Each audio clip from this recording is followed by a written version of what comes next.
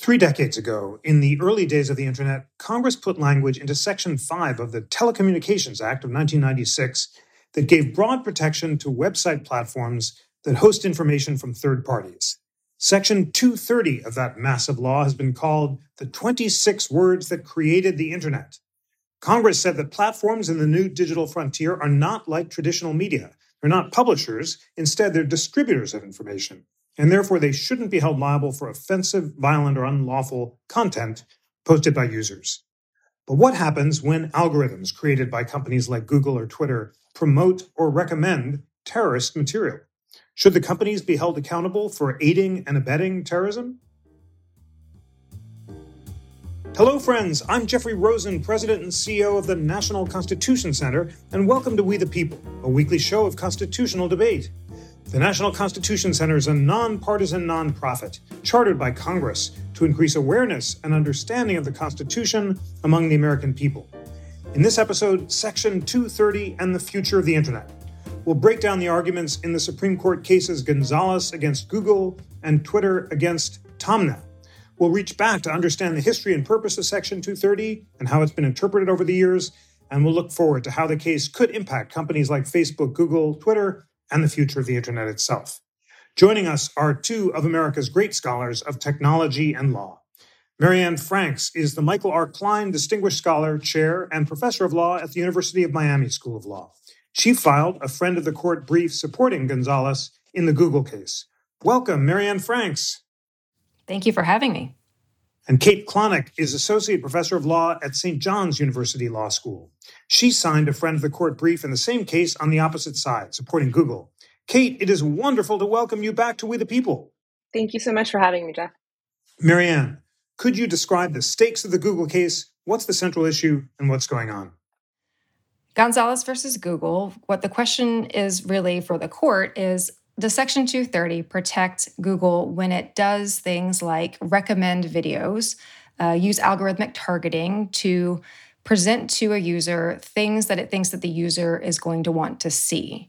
And so what's really at stake here, in addition to a very sort of complicated set of facts about the relationship between Google or any other tech company or tech platform and illegal conduct, is the proper scope and interpretation of this law, Section 230, which courts have, I wouldn't say unanimously, but have been protecting in a certain way that is very expansive, that they have interpreted Section 230 to provide a really, really broad sense of immunity when it comes to harms that flow from services and platforms by interactive computer service providers. And so what the court is trying to do in Gonzalez v. Google is to figure out whether that scope has been properly interpreted or whether there needs to be a correction made. Kate, how would you describe the stakes in the case, and what is the distinction the court's being asked to look at between publishers and distributors, and how does that apply to algorithms? Yeah, I think that one of the things that we're seeing in the Gonzalez case is something that the court has been tiptoeing up to for a long time. Not the court, but courts generally around Section 230, a question that has been really been prompted by the expansive use of technology in the 25 years since Section 230 was upheld by the Supreme Court in Reno versus ACLU. And that's really kind of like whether or not its role is servicing or providing content and recommending content to its users creates kind of its own voice, its own product, such that it can be held liable as more than just a bulletin board, so to speak, in which you, Jeff, or you, Marianne, kind of post your content and they don't have any say over it.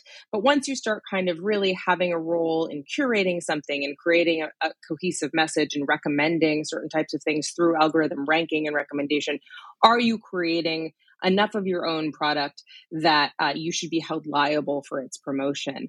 And I mean, I disagree with Marianne on the outcome of this, but I think that it is a reasonable question for the courts to be asking right now, given kind of the sophistication around the technology. Well, let's discuss the areas of agreement and disagreement between you. Section 230, I'll read the text, which came up in the oral arguments several times, it says, no provider or user of an interactive computer services shall be treated as the publisher or speaker of any information provided by another information content provider.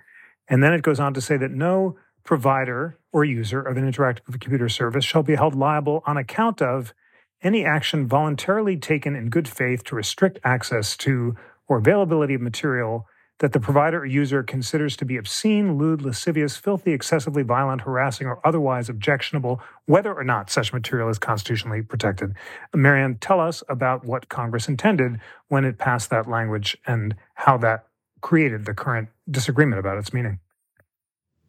So as you mentioned before, when people speak about Section 230, they sometimes refer to the 26 words that created the internet. But as your reading just told us, there's a lot more than 26 words there.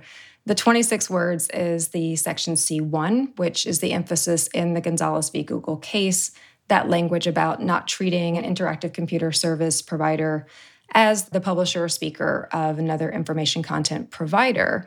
But then the actual part of the statute that does explain explicitly what civil liability immunity is for says something very different. And it says you are not going to be liable on account of removal of restrictions. So one way of looking at the two provisions is to say that the first provision is about what you are allowed to leave up, and the second provision is about what you're allowed to take down. And what has happened in the Gonzalez v. Google case is that most of the emphasis has been on C1, and what has gotten sort of lost in the mix is the C2 provision. As far as I see it, and this is what we argued in the amicus brief, you cannot read the statute coherently if you don't think about C2, that part about restriction of access, if you don't see that as central to the entire provision. So I've pointed to the title of the provision, which is the Good Samaritan Blocking and Screening of Offensive Material provision, and pointed also to the legislative history where the sponsors were pointing out that what they really wanted to do with Section 230 was to incentivize tech platforms to do good in the world, like a Good Samaritan would, to intervene against harmful content, even if they didn't have a legal obligation to do so. On our read, what that means is, if that's what C2 clearly states, and C2 is very, very explicit about how it's an exchange, you try to restrict harmful content, you get the immunity from civil liability. That means that if you take C1, that part about no provider or user as a publisher or speaker, and you interpret it as many courts have interpreted it, which is you get the civil immunity provision, even if you do nothing to help, even if you stand by and let every bad thing happen, and you could have intervened and you didn't, and even in some cases, if you actively encourage that harm to happen on your platforms and services, you get exactly the same benefit as a provider that attempted to intervene and attempted to restrict content. On our view, that simply doesn't make any sense. You cannot interpret C1 in such a way that completely guts C2, and in a way that would completely negate the idea of a Good Samaritan statute, which, just to state it in layperson's terms, a Good Samaritan statute in the offline context we're probably all familiar with, based on the biblical parable of the Samaritan who stops and renders assistance to the person who is by the side of the road having been beaten by robbers. And the priest and the Levite have walked past. They don't care about this poor person. It's not their responsibility. The Good Samaritan stops and helps. In the legal context, what that means is if you stop and help someone, like the Good Samaritan, you won't be sued if you did it imperfectly, if you maybe made a mistake or caused some minor harm while you were trying to render assistance. But at the same time, if you did not attempt to help at all, you would not get the civil liability immunity benefit because there wouldn't make any sense to do so. There's no incentive there unless it's a trade-off between what you have done to help and the fact that you're getting this kind of immunity. So in our read, the way that the courts have wrongly interpreted Section 230 up to this point has been to say, you get this benefit if you help, if you don't help, and even if you actively encourage or profit from harm. And we think that that's an unintelligible position. Kate, you've heard Marianne's position. Tell us why you interpret Section 230 differently, and you think the court should do the same. Yeah, so I understand Marianne's argument is basically saying that historically, for like, as I said, the last 25 years, and Marianne acknowledges this, that the court has not put a lot of, not the court, so I should be clear that there really have not been 230 cases to the court, the high court, the Supreme Court, during those 25 years. And so there hasn't been the opportunity for this to be heard. And we can get into how deeply it was, Marianne's argument was heard by the court later. But I do think that from how the lower courts have interpreted the plain meaning of Section 230 over the last 25 years, there just isn't any precedent, and there is not a ton of use of the Good Samaritan provision kind of against C1. And so as cast against the liability provided in C1. But it makes a pretty simple argument, which is essentially that C1, which defines interactive computer services, has an accompanying definitional text in 230 F4, which basically says, to the contrary of all of this, that the picking of choosing content, which is specifically given and imagined by the court even in 1996, the picking and choosing of content is part of what is imagined as the role of the interactive computer service, and the picking and choosing content truly on its own kind of continued definition today applies to automated recommendation services. And so it's really a very straightforward argument, in my opinion. I think that there are lots of reasons that C2 could potentially play a larger role. I think that it is not supported in past definitions of this, and it's not supported in kind of the fallout that would be created in having to adjudicate the type of knowledge and understanding that would have to go along with some of the use of C2 in everyday use and at scale. Let's talk about the oral arguments in the Google case. Right out of the gate, Justice Thomas expressed skepticism about the idea that algorithmic promotion counts as aiding and abetting, and he made an analogy between promoting cooking videos and terrorism videos. You're interested in cooking, say you get interested in rice and pilaf from Uzbekistan. You don't want pilaf from some other place, say Louisiana. I don't see how that is any different from what is happening in this case. And what I'm trying to get you to focus on is are we talking about the neutral application of an algorithm that works generically for pilaf and it also works a similar way for ISIS videos? Or is there something different? Marianne, several of the justices seemed sympathetic to Justice Thomas's suggestion that if the algorithm is neutral and promotes cooking videos or terrorist videos on a principle of user interest, then therefore it shouldn't be considered promotion. What's your response? It's an interesting line of argument, especially coming from Justice Thomas, who had seemed among the justices to be the most eager to take a case that would review Section 230 and potentially limit its scope. But what I think Justice Thomas's line of questioning indicated was skepticism among many of the justices that neutral, as they put it, algorithms could be considered to have aided and abetted in the sense that is argued in this particular case. This is a tricky line of argument in the Gonzalez case because that's not actually what was really before the court. That's more of a preview, or it was more of a preview of the Tomna argument. And what you found throughout the oral arguments was the slippage back and forth between, well, are we talking about Section 230 coverage or are we talking about liability under the anti-terrorism statute? And it really seemed like the justices were having a hard time separating the two. One of the most important and I think insightful lines of questioning came from Justice Jackson, who I think kept reminding us, all of us, that the question of whether Google's actions, whether we call them neutral algorithms or something else, whether that constitutes aiding and abetting is a separate question from whether or not they get immunity under Section 230. That is, you might just decide that on the facts of this case, this isn't a good claim on the merits. That is, whatever Google did, you look at the harm that has resulted, this horrific murder, and you say there's just not a good connection between these two, and therefore the petitioner should lose on that basis. But the question of whether or not Section 230 is either a necessary or proper defense is separate from that, so that you could completely consistently say you are not covered when you use these kinds of algorithms under Section 230, but it's also not the case that you are liable in the way the plaintiffs are attempting to hold you accountable because it did not rise to what their actions actually were in this case. And what you heard the Solicitor General say and try to emphasize was that's the right distinction. That is, Section 230 may not protect a lot of things. And that could sound really alarming. It could sound really big. This is the concern people had about how algorithms are everything online now.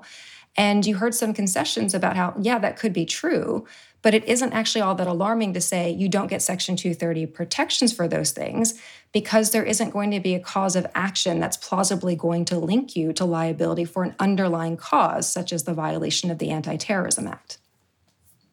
Kate, several of the justices seemed skeptical of the idea that holding that 230 doesn't protect algorithms would be a modest holding. And both Justice Kavanaugh and Justice Kagan, in a dramatic exchange, said that reading 230 in this way might break the internet because there'd just be an explosion of lawsuits every time an algorithm promoted arguably illegal conduct, from defamation to other offensive videos. Tell us about those justices and whether or not you share their concerns.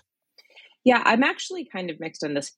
Here's what I think is essentially that if you allow there to be an opening in Section 230, you bring down the shield a little, you create a couple of different reactions. On the one hand, as Marianne points out, there is the chance that you still have these high pleading standards. You still have to have some type of hook to be able to make your case and have a successful suit, right? It's not just that you lose the affirmative defense of Section 230 and then the game is over, right?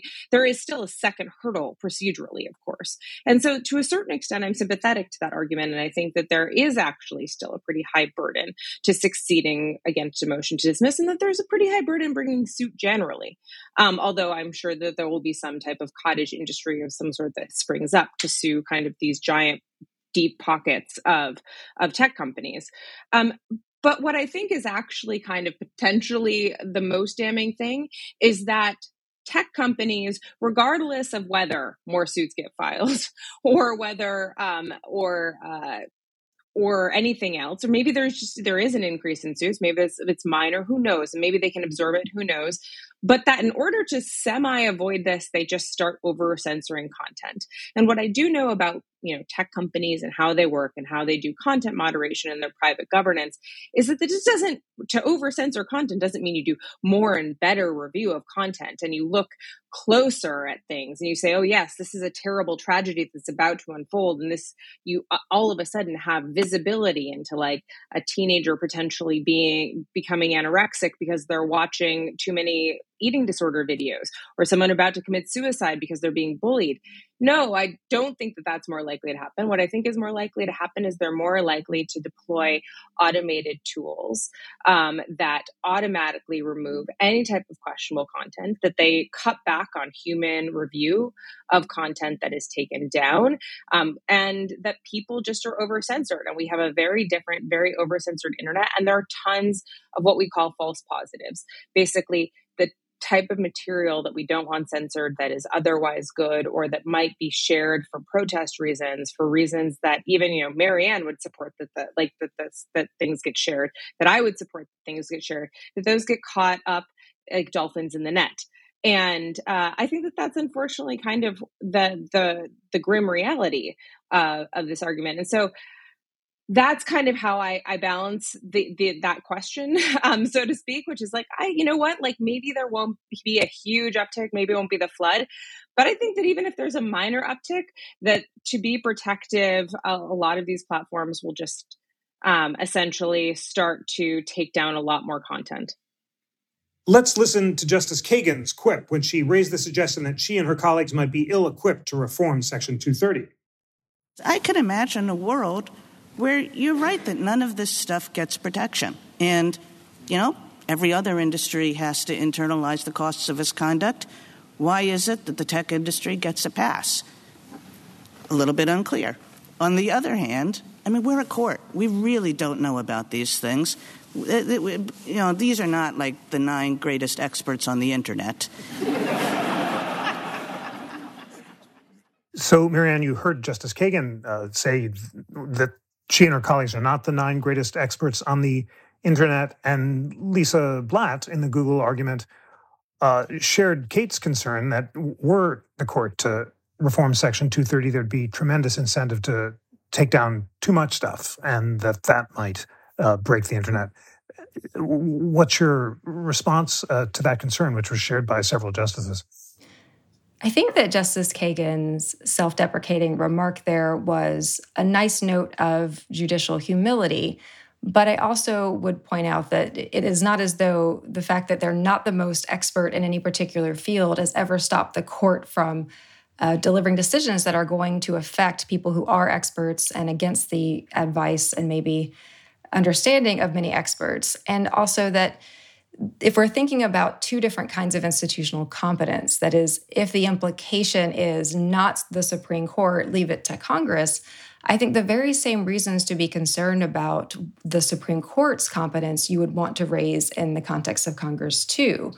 There is in both bodies a kind of bias towards people who are older, to people who are as a demographic, just more homogenous, right? So there are lots of reasons to be worried about their technical competence there too, and a lot of reasons to be worried about the lack of sensitivity or maybe less sensitivity to the kinds of harms that we're talking about that are created by the status quo. In other words, if you are someone who is fairly well insulated from the kinds of harms that may flow from terrorism or from stalking or from non-consensual pornography or from conspiracy theories, you just may not be in a great position to properly adjudicate, to use that word very loosely here, about the kind of balancing between the stuff that gets left up and the things that should be taken down. So I think that we should be equally concerned about Congress's ability to do right here as much as the Supreme Court's. And would also emphasize, too, though, that the Supreme Court's job is, in some ways, to tell us what a statute's proper interpretation is, or at least some of the time it is. And so I think that some guidance here might be useful, because it is not, I think, as the side that supports Google would have it, it is not as though the current status quo is non-controversial or that it is ideal in the eyes of many people. So when we get to the question of, well, what will change? It's certainly true that things will have to change. If, in any sense, Section 230 is narrowed, that means that tech companies now will have to make different calculations than they have made before. Now, one version of that is to say, well, they're just going to take down everything and the internet as we know it will grind to a halt. I think the first thing we would say is that, well, one would want to ask if the internet as it is right now shouldn't grind somewhat to a halt because it is causing such extraordinary damage, everything to being responsible or playing a huge role in genocide and murder, sexual assault, sexual exploitation, all of these things that we really should be paying attention to if we're going to calculate ideal states. So that's on the one hand, do we not want some kind of change? And then secondly, what would the flood of litigation or the uncertainty look like? I think, again, we would want, I think, at the end of the day, an industry that is responsible, that draws some kind of balance between its own profit interests. And this is something that I think also gets lost in these conversations, that many of the drivers of this debate are corporations whose bottom line is fundamentally going to be profit, not safety, not good products necessarily. They're not necessarily invested in democracy or truth or anything that we might want them to be invested in. They're primarily concerned about profits. Do we want them to continue to have what is effectively a blank check to say, be as reckless as you want? You will basically never get sued for it, and you will keep reaping profits even if you engage in incredibly destructive behavior that has been shown time and time again to have terrible results. If we say that's the status quo, and then the warnings are, oh no, that's going to change, I think one answer should be to say, well, that's right that it should change because the current status quo is broken and it's very bad for vulnerable groups in particular. The other thing to be said is it's not as though we don't actually know what it looks like for an industry to think about these things carefully, because in the examples that the Google lawyer was bringing up, for instance, about television broadcasting or booksellers, and she was saying, well, they make all kinds of choices that are like what Google did here. And she clearly thought that that was a strong point for her. But the next step should have been to point out that those individuals, the bookseller or the television broadcaster, they can get sued. They don't have Section 230 immunity. So if we're all acting in the same sort of way, and there are people who are taking these chances on speech, well, then why is it that the tech industry uniquely, or users of tech uniquely, get this kind of preemptive immunity that no one else gets? And I think especially about Dominion versus Fox going on right now. Fox News has always been potentially liable for something like a defamation suit that is coming out with Dominion. Has it meant that Fox has stopped its process? Does it mean that Fox News has been really nervous about putting out crazy ideas in front of the public, even if it knows that it's lies? So we've already seen, we know how industries can handle the threat of litigation, and it doesn't necessarily mean that they're going to err on the side of taking things down. And I think the Fox example in particular shows that no, in fact, as long as they know their corporate bottom line is served by it, they will continue to do exactly as they have always done. Kate, what are your thoughts about the potential for legislative action? At the moment, there's a disagreement between conservatives who are more concerned about content discrimination against conservative voices and progressives more concerned about hate speech and the under-removal of offensive content. Is there any consensus you could imagine emerging in Congress? And what is your position about what kind of legislative reforms make sense? Yeah, it's I take a slightly different interpretation of Kagan's quote about the 9 justices. First of all, I think it kind of was about the frustration with the petitioner attorney who had been chasing his tail for 60 minutes, to the embarrassment and frustration of the justices who were really trying to clear the fog to figure out what the heck the claim was that they were hearing and get some direct answers to their direct questions, and just were frustrated, to be perfectly honest. And I think that Kagan's question was a little bit a direct plea, just for those who weren't listening and had it in context. It was very much kind of a direct plea to the no, you're here to tell us, kind of the expert, to tell us what to think on this stuff. We're just 9 guys in black robes, So and she's famous for her sense of humor also, so I want to give her credit for that. But I think that there's also something that really deeper in her comment, and that you're kind of tilting at in your question, Jeff, which is that it's a question of judicial capacity. And she asked this directly in some of her follow-up questions, which was very much whether or not that why are we deciding this?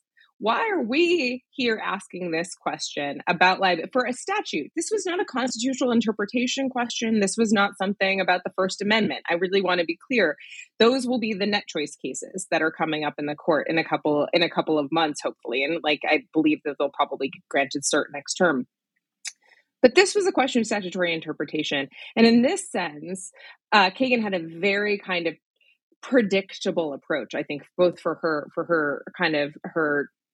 her general tenor as a justice and her legal scholarship to date, which is just that this is not the role of the court to be doing this. Congress should do this. Now, to your point about what the heck can Congress do, that's more of a political question.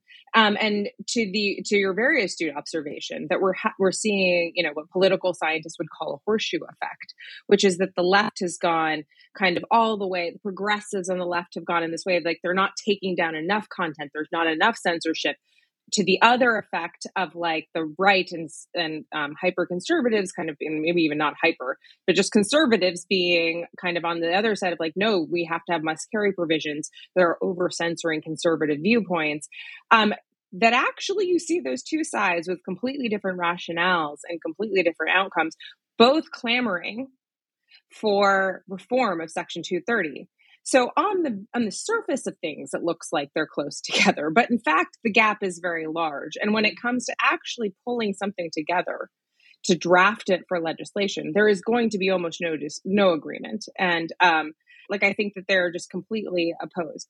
I will make one very slightly cynical point, which is that there is also, I will point out, not a ton of political incentive for any political party to resolve these issues, which is that basically, as long as it's a live issue to beat up on technology companies and to have this boogeyman, they can raise money off of it, they can vote on it, and because Congress is where it is politically and so little is moving, they have a get out of jail free card. And so I do think that actually, like, kind of darkly, there isn't going to be a resolution on this because it's not in just from a pure reality standpoint in politicians' best interest to try to resolve this issue and to really reach resolution.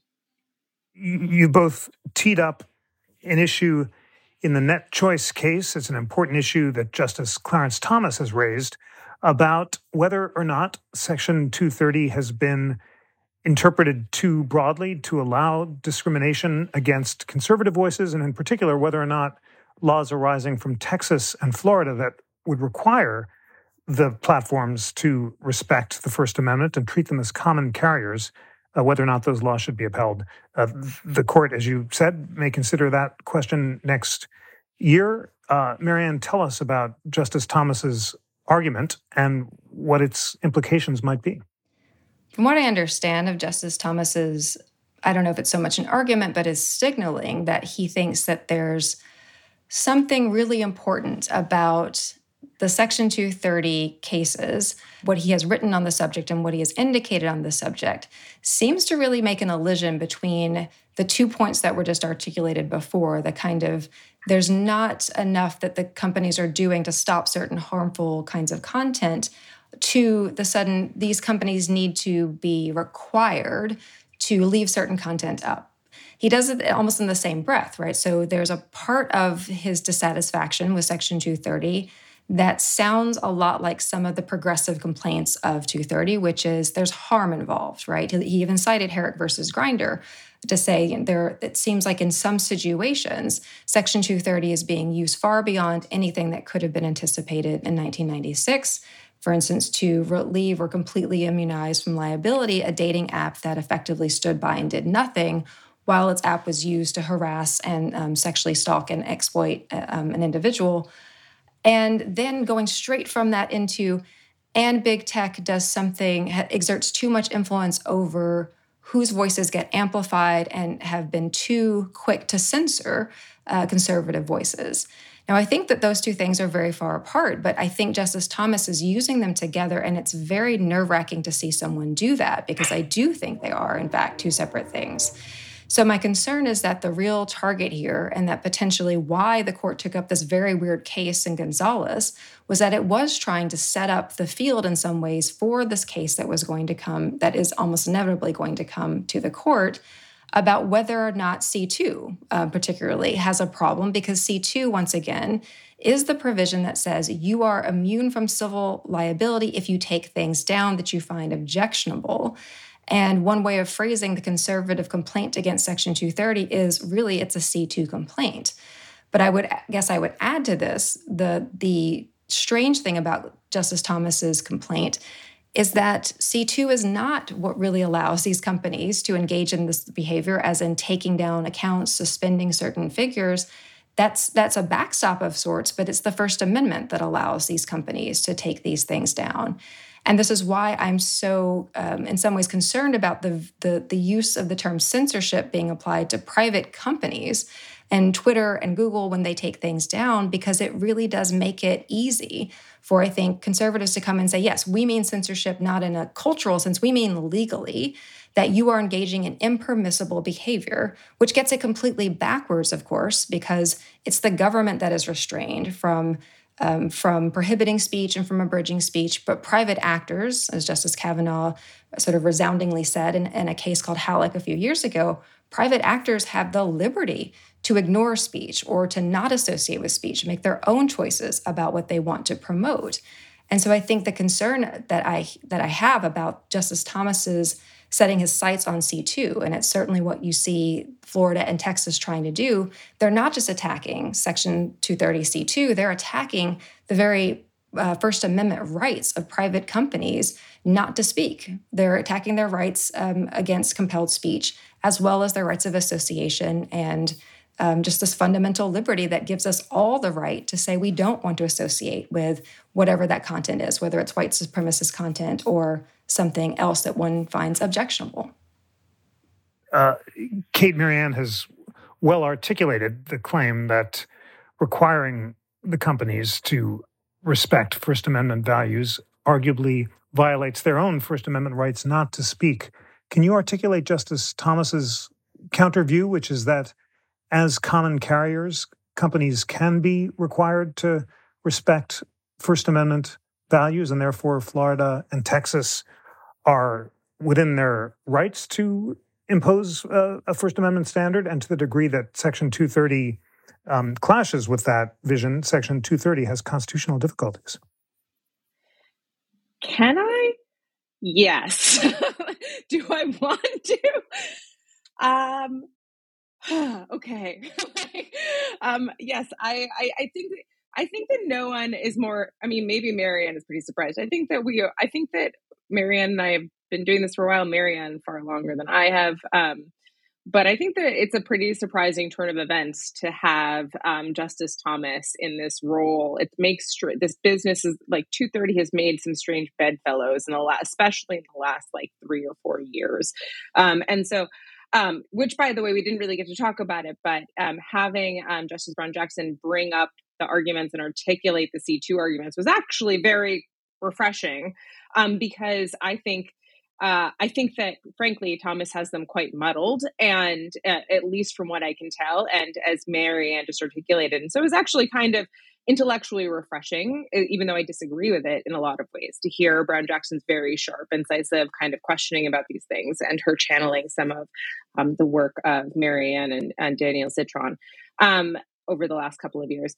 But to your argument, I guess that the traditional, I think you're asking basically for the argument around common carriage and like why he sees it as not conflicting with First Amendment, which is essentially just like a very oversimplified view of the First Amendment, which is that everyone should get a chance to speak and there should be no kind of viewpoint discrimination of any kind, that it's viewpoint-based discrimination, and that this is like, and that's just not, when we just have some really well-established First Amendment cases, in fact, coming out of Florida, the Miami Herald v. Tornillo case, which essentially said that Miami Herald does not have a must-carry provision to carry a rebuttal, for example, as a newspaper, to carry a rebuttal to an op-ed that someone else published. So if someone writes an op-ed saying, don't vote for Jeff Rosen for Congress, and Jeff Rosen wants to write a rebuttal saying, do vote for me for Congress, and they don't have, like, you don't have any type of right to the Miami Herald space because they're not a must-carry provider. They are their own editorial voice. And that has its own First Amendment. That is its own First Amendment protected right for them to curate their editorial space. I think there is almost this has been happening for years. And when I first started in the space, and I am much younger in the space than Marianne, I should say, just because, and I don't mean that as a slander, Marianne. I meant that as an acknowledging you're a giant in the field. But that basically that there is, that people were tiptoeing around the edges of describing speech platforms, as having their own First Amendment rights. They're like, yeah, maybe they do. Maybe the court will see them as, and I would say that, like, at least in the academic chatter I'm hearing in like litigation circles, like this is just seeming like it's going to be a pretty sure outcome, I guess, at this point. Maybe like 7 or 8 years, 7 or 8 years since it's been happening, that this is going to be the thing. So I think that essentially, and that's essentially what the 11th Circuit said with the Net Choice case that they heard. That is the opposite of what the Fifth Circuit said. But we can get into that. You can have us back when the Net Choice cases are granted cert, Jeff, and we can talk about that then. Well, it would be wonderful to have you both back, and really look forward to that conversation. Marianne, you've mentioned Justice Jackson's questions about the original understanding of Section 230, which, as Kate says, channels your work. Let's hear Justice Jackson. When we look at 230C, it says protection for Good Samaritan blocking and screening of offensive material, suggesting that Congress was really trying to protect those internet platforms that were in good faith blocking and screening offensive material. Yet, if we take Justice Kagan's example, you're saying the protection extends to internet platforms that are promoting offensive material. So it suggests to me that it is exactly the opposite of what Congress was trying to do in the statute. Tell us more about Justice Jackson's argument, why you think she was correct, and what its implications are. I was very gratified to hear Justice Jackson bring this up because it gets lost so often in these conversations about Section 230, that what she is essentially stating and pointing to is we do know things about what this law was meant to do. And we know about not just the title of the act itself, which is some indication of what was intended, but also the cases that brought these members of Congress to feel that this intervention was necessary. And by highlighting this, I think she is putting us in the right track to say this is not a piece of a statute. This is a whole statute that was intended to do something that is even more important today than it was in 1996. In short, provide an incentive for tech companies to do good. In 1996 already, there was a concern that there was going to be a flood of, essentially the concern back then was pornography. That was the primary concern that people had. And that there wasn't going to be enough of an incentive on the part of these new burgeoning tech companies to try to regulate that or to restrict that. And now, we're now in 2023, and we can see that it's not just a question of whether you're worried about porn. It's a question of whether you're worried about insurrections and whether you're worried about terrorists getting to connect with each other and to plan their attacks together using online spaces. Worried about radicalization, worried about rampant misogyny and racism, and it's spreading and being amplified by these kinds of by these tech companies that sometimes intentionally want this kind of chaos, right? If you think about a 4chan or for that matter, a Parler, I think, or a Gab, that are intending to try to sow discord and intending to try to at least come up to the line of violence and in some cases cross it. And then you have a lot of companies that say, well, we're not intending to do that, but we also don't spend a lot of time trying to stop it. And what I think her line of questioning was pointing out is it can't be right that Section 230 was intended to provide a kind of resistance to those market forces, that general tendency to not care about things that are not your problem, for us to interpret C1 in such a way that essentially tells you you can do that and you can profit from it. Certainly now that we have heard from whistleblowers and others that have confirmed what many people thought was the case, which is that these companies do know what's happening on their platforms. They do have easy ways of stopping it. They are literally choosing not to because it's less profitable to do so. And so by recentering the question on that overall impact, I think Justice Jackson had it exactly right to say, what is an interpretation of this particular aspect of the statute that would keep us from completely undermining what the rest of the statute says and what the entire purpose of the statute was intended to do. Going back to the Good Samaritan example, that if you're trying to reward the Good Samaritan, handing out the same benefit to the priest who passes by and the Levite, and let's add a new character to the scenario. Mr. Google comes by and starts shouting to the crowds, come and look at this guy lying by the road. Let's all make him into a spectacle, right? So the idea that you would give him as well the same benefit as the Good Samaritan, I think that's what she was trying to get us to see, is that doesn't make any sense. That can't be a consistent way to read the statute. Kate, I heard most of the other justices express a skepticism about broadening liability because they were more focused on requiring a close connection between the speech and the violence.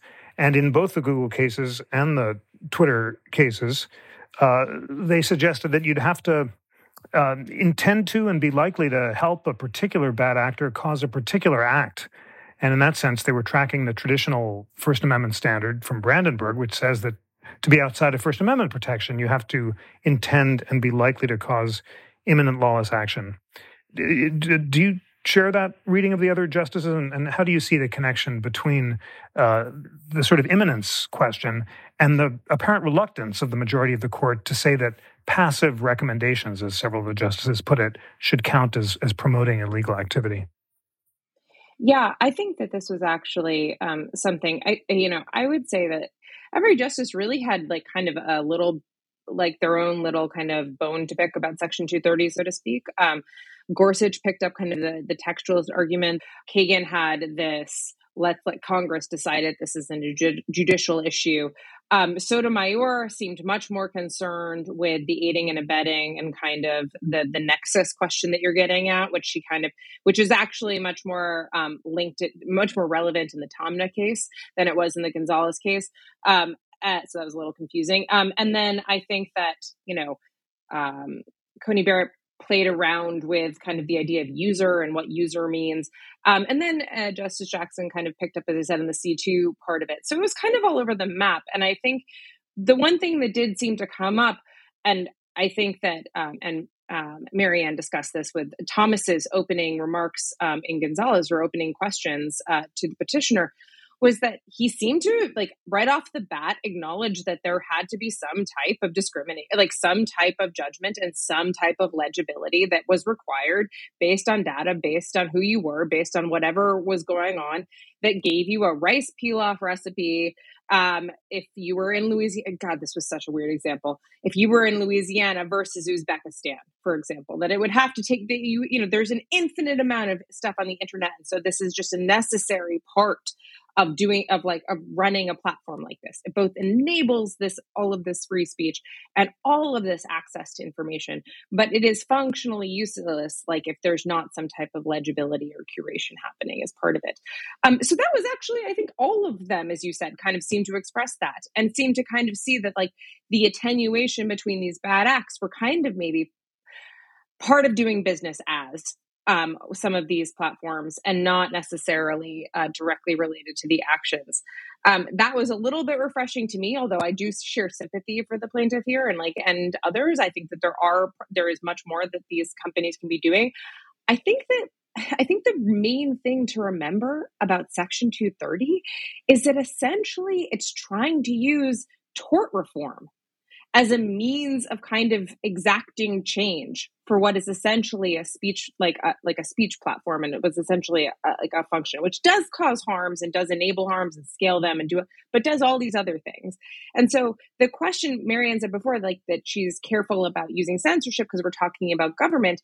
But one of the things that, that I think, and this is a paper by Felix Wu at Cardozo, which is excellent, is he talks about the idea of collateral censorship, that if the government allows there to be all of these suits that arise for speech, then essentially the government is condoning some type of punishment for certain types of speech, and therefore it is condoning kind of it is allowing the censorship to take place, or allowing this to happen. And that collateral censorship is just as damaging as direct censorship.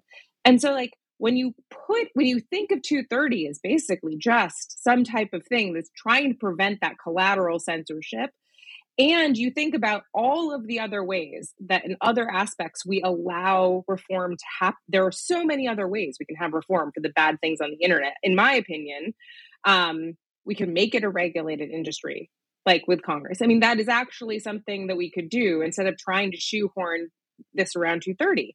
Like, I just don't, it's just not an efficient way, in my opinion, to get change on the internet. And it risks having a lot of bad repercussions at scale, not just for the United States. I also want to really mention, of which 7%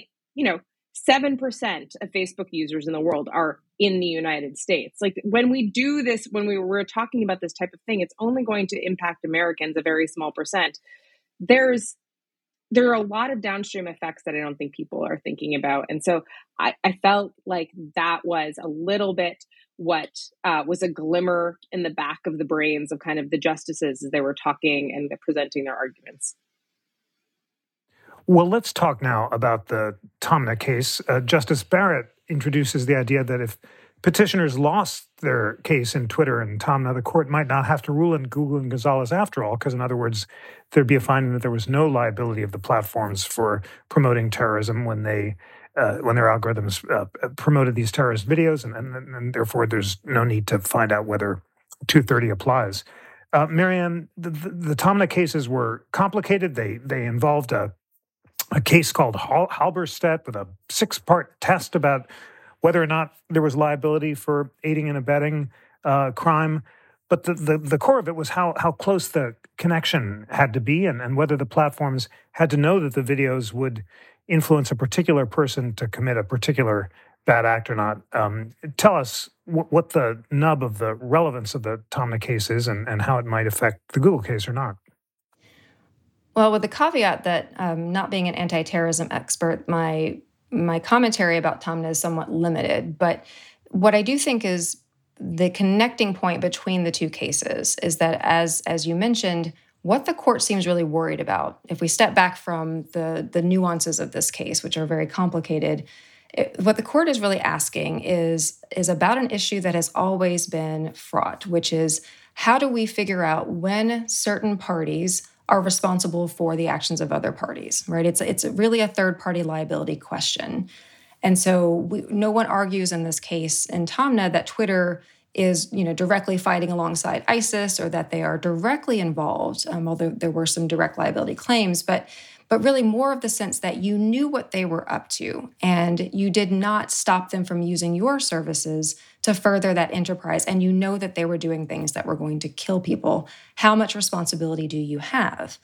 This is not a question that has suddenly sprung up alongside the internet, right? The question of who is responsible for someone else's actions comes up when we're talking about the owner of a hotel that is aware that there are young girls going in and out of certain hotel rooms after short periods of time, right, and seem to be accompanied by no family members. How much is that hotel owner responsible if we find out that the people who are renting those rooms are handing him an extra fee, right, that isn't required by the cost of the room? We always have to ask those really complicated questions about aiding and abetting, conspiracy. All of them raise those questions. And they implicate First Amendment concerns because so often what this will turn on is, what did you say? What did you hear? Who did you introduce someone to? What did you know about the person before you gave them the service? So this has always been controversial. The connection, I think, here is that Section 230 makes it even more complicated, or I should back up and say it actually makes it less complicated in a way that is troubling.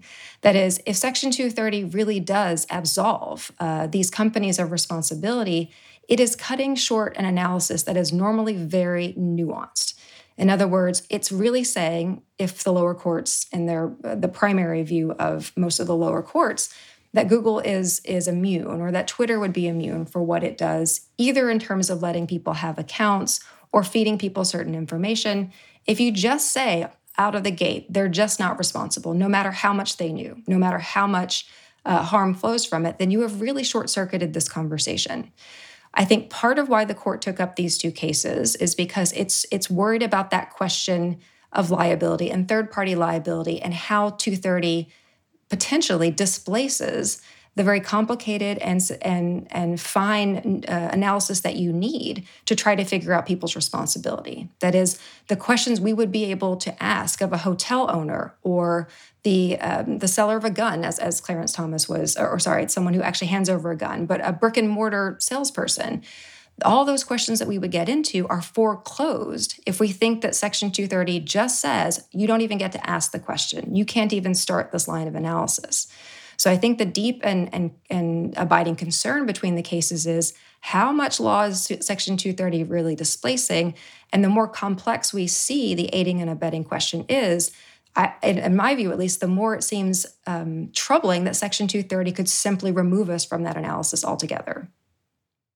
Kate, as Marianne says so well, the court is debating when parties are liable for the conduct of other parties, third-party liability.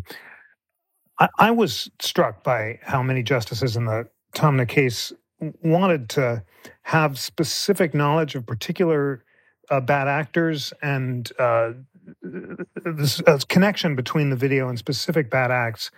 And I did think of the Brandenburg standard, which requires an intent to and likelihood of imminent bad actions. What were your thoughts about the debate about third-party liability in Taamneh and its relationship to the Google case? Yeah, so I agree. I was struck by that too. I think the court seemed to me to be very kind of focused on kind of, well, give us, and Brad Jackson really just like kind of did this, like, give us these categories. So there's like these levels of knowledge, and then this happened, and this level of knowledge, and then this. And so I kind of feel like there was really a desire to get like a structure around all of this. I mean, it is generally like knowledge and everything, and imminence, and all of these ideas are very soft. And so I do feel like, and especially when you're talking about scale like this and a huge company, it's hard to kind of pin down what exactly that means. But I do think that like one of the things that came out to me just as kind of a, in both these cases and the relation between them, And one of the things that you heard the justices saying in both cases to petitioners and respondents was, why are we here? Tell us what the claim is. What is your claim? What are you asking us to do? And the inability for, and this is partly counsel's fault, but it's also just because I think these cases are a little out over their skis in terms of their complicatedness and the facts of them, that they weren't great cases for the court to take. And I think if I'm being, speaking just as like, this is completely, this was like, I said this when they picked the cases, generally speaking, internet law experts were surprised, and SCOTUS experts were surprised when these cases got selected for cert. No one was watching these cases. Everyone was concentrated on the net choice cases, the social media law cases out of Florida and Texas. No one was watching these. Everyone scrambled to get caught up with the facts and what the questions presented were and how serious these cases were. And I remember consistently, we would all read through them and be like, these are weird. Like, these are not like straightforward cases. These are not obviously they're not super sharp articulated questions. And so one of the things that I honestly think, and this is like, I think that why there was the 5-alarm fire around the Gonzalez v. Google case, and there was just, I think someone counted over 500,000 words of amici filed in Gonzalez alone, was basically because there was like a pretty solid chance that this was going to be kind of some crazy off the wall move by the justices to kind of like use this as an excuse to kind of go off book and make some rulings about the internet. And then, or the other option was they really kind of screwed up and they looked at the cases, they had a surface level kind of understanding of 230. And then as they dug in, they saw what the rest of us kind of saw when we dug in and were familiar with the area. And they thought maybe these cases are not really what we thought they were. And I think, to whatever extent that this is telling, I think also Justice Thomas coming out with the exact opposite of what you would expect Justice Thomas to say, given his prior writings, was pretty confirming of that, in my opinion. Steve Vladeck, professor, Fed Courts professor and a Supreme Court expert at the University of Texas, has been saying for the last day listening to these that he really thinks that the court should dismiss as improvidently granted both of these cases without deciding them, because they would both just be to well answer either question would just be this huge mess and complication that the justices don't necessarily want to get into. And I'm sympathetic to that, actually, after watching the oral arguments. I wonder if that's not going to be the outcome. But I know that was a kind of a that was a little bit off the grid kind of response about how I think these are going to get resolved. But I think that might be a serious possibility, and based on listening to these oral arguments. Well, it's time for our own closing arguments or closing thoughts in this great discussion of these complicated but important cases. Marianne, the first thoughts are to you. Why should we, the people, listeners, care about the Google and Tomna cases? And why do you think it's important that the court should consider holding internet companies liable for content that their algorithms promote? I think whether we like it or not, everyone is going to be affected by the decisions in these cases, because what these cases are really about is really how the internet plays such a role in our lives.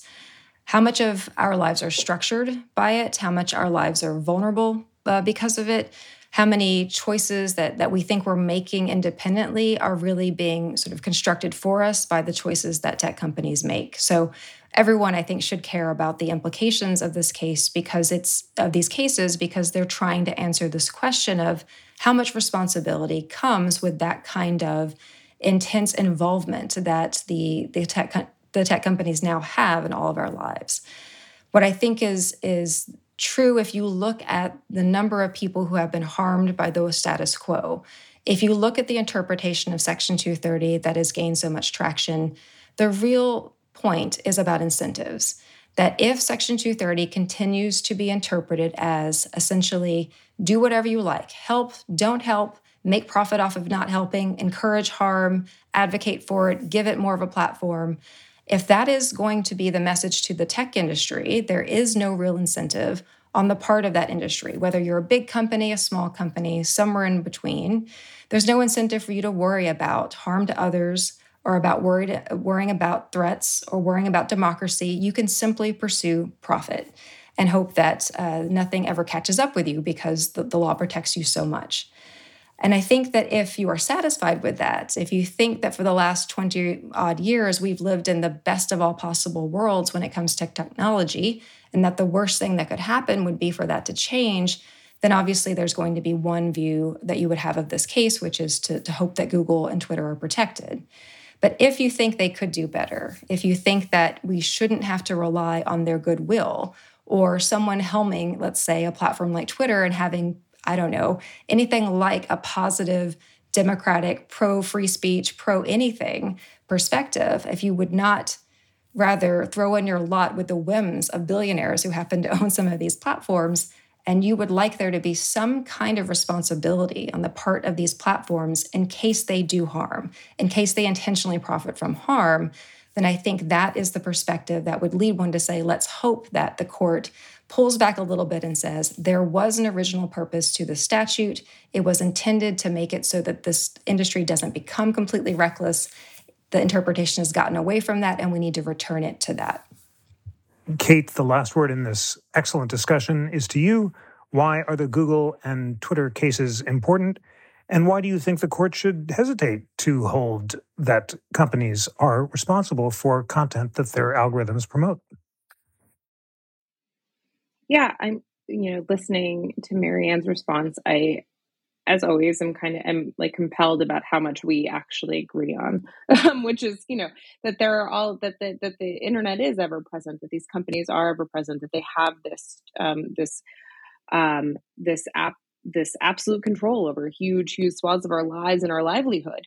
And I think that they absolutely do perpetuate harms or allow people to harm each other at a scale that was not available before.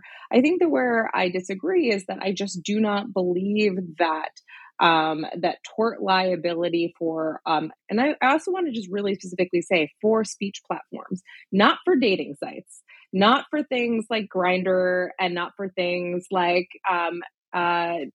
some of the other things that have gotten tort that have fallen under Section 230. I disagree with the courts on some of those distinctions.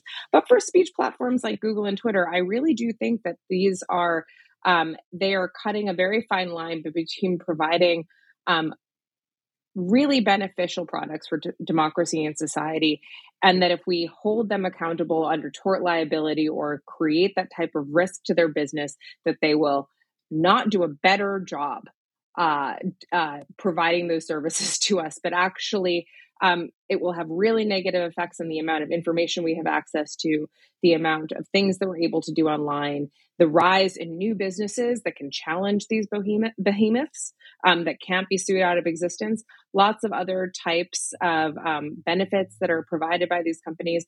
And so I agree that we need to find answers to all of these harms that are perpetuated on the internet by these big companies and, frankly, by a lot of the small ones, as Marianne pointed out, Parler, Gab, 4chan, a lot of these places that are real hotbeds for extremism and incitement. But I think that those have to come in mechanisms other than reforming Section 230, which I just think is a very indirect way of getting at the problem, and I think would very probably have negative effects for all of the things that we like about the platforms and the services they provide. Thank you so much, Marianne Franks and Kate Klonick, for a deep, rich, and illuminating discussion of these important and complicated cases involving the future of the internet. Marianne, Kate, thank you so much for joining, and look forward to having you back to discuss the NetChoice cases next year. Thank you. Thanks, Jeff. Marianne Franks is professor of law at the University of Miami School of Law, and Kate Klonick of St. John's University is visiting scholar at the Rebooting Social Media Institute at Harvard University. Today's episode was produced by Lana Ulrich, Bill Pollack, and Julia Redpath. It was engineered by Greg Scheckler. Research was provided by Adam Jackman, along with Sam Desai and Lana Ulrich. Please recommend the show to friends, colleagues, or anyone, anywhere who is eager for a weekly dose of constitutional illumination, learning, and debate. And always remember that the National Constitution Center is a private nonprofit. We rely on the generosity, the passion, the engagement of people from across the country who are inspired by our nonpartisan mission of constitutional education and debate. Support the mission by becoming a member at constitutioncenter.org/membership, or give a donation of any amount, $5, $10, or more, to support our work, including this podcast, at constitutioncenter.org/donate. On behalf of the National Constitution Center, I'm Jeffrey Rosen.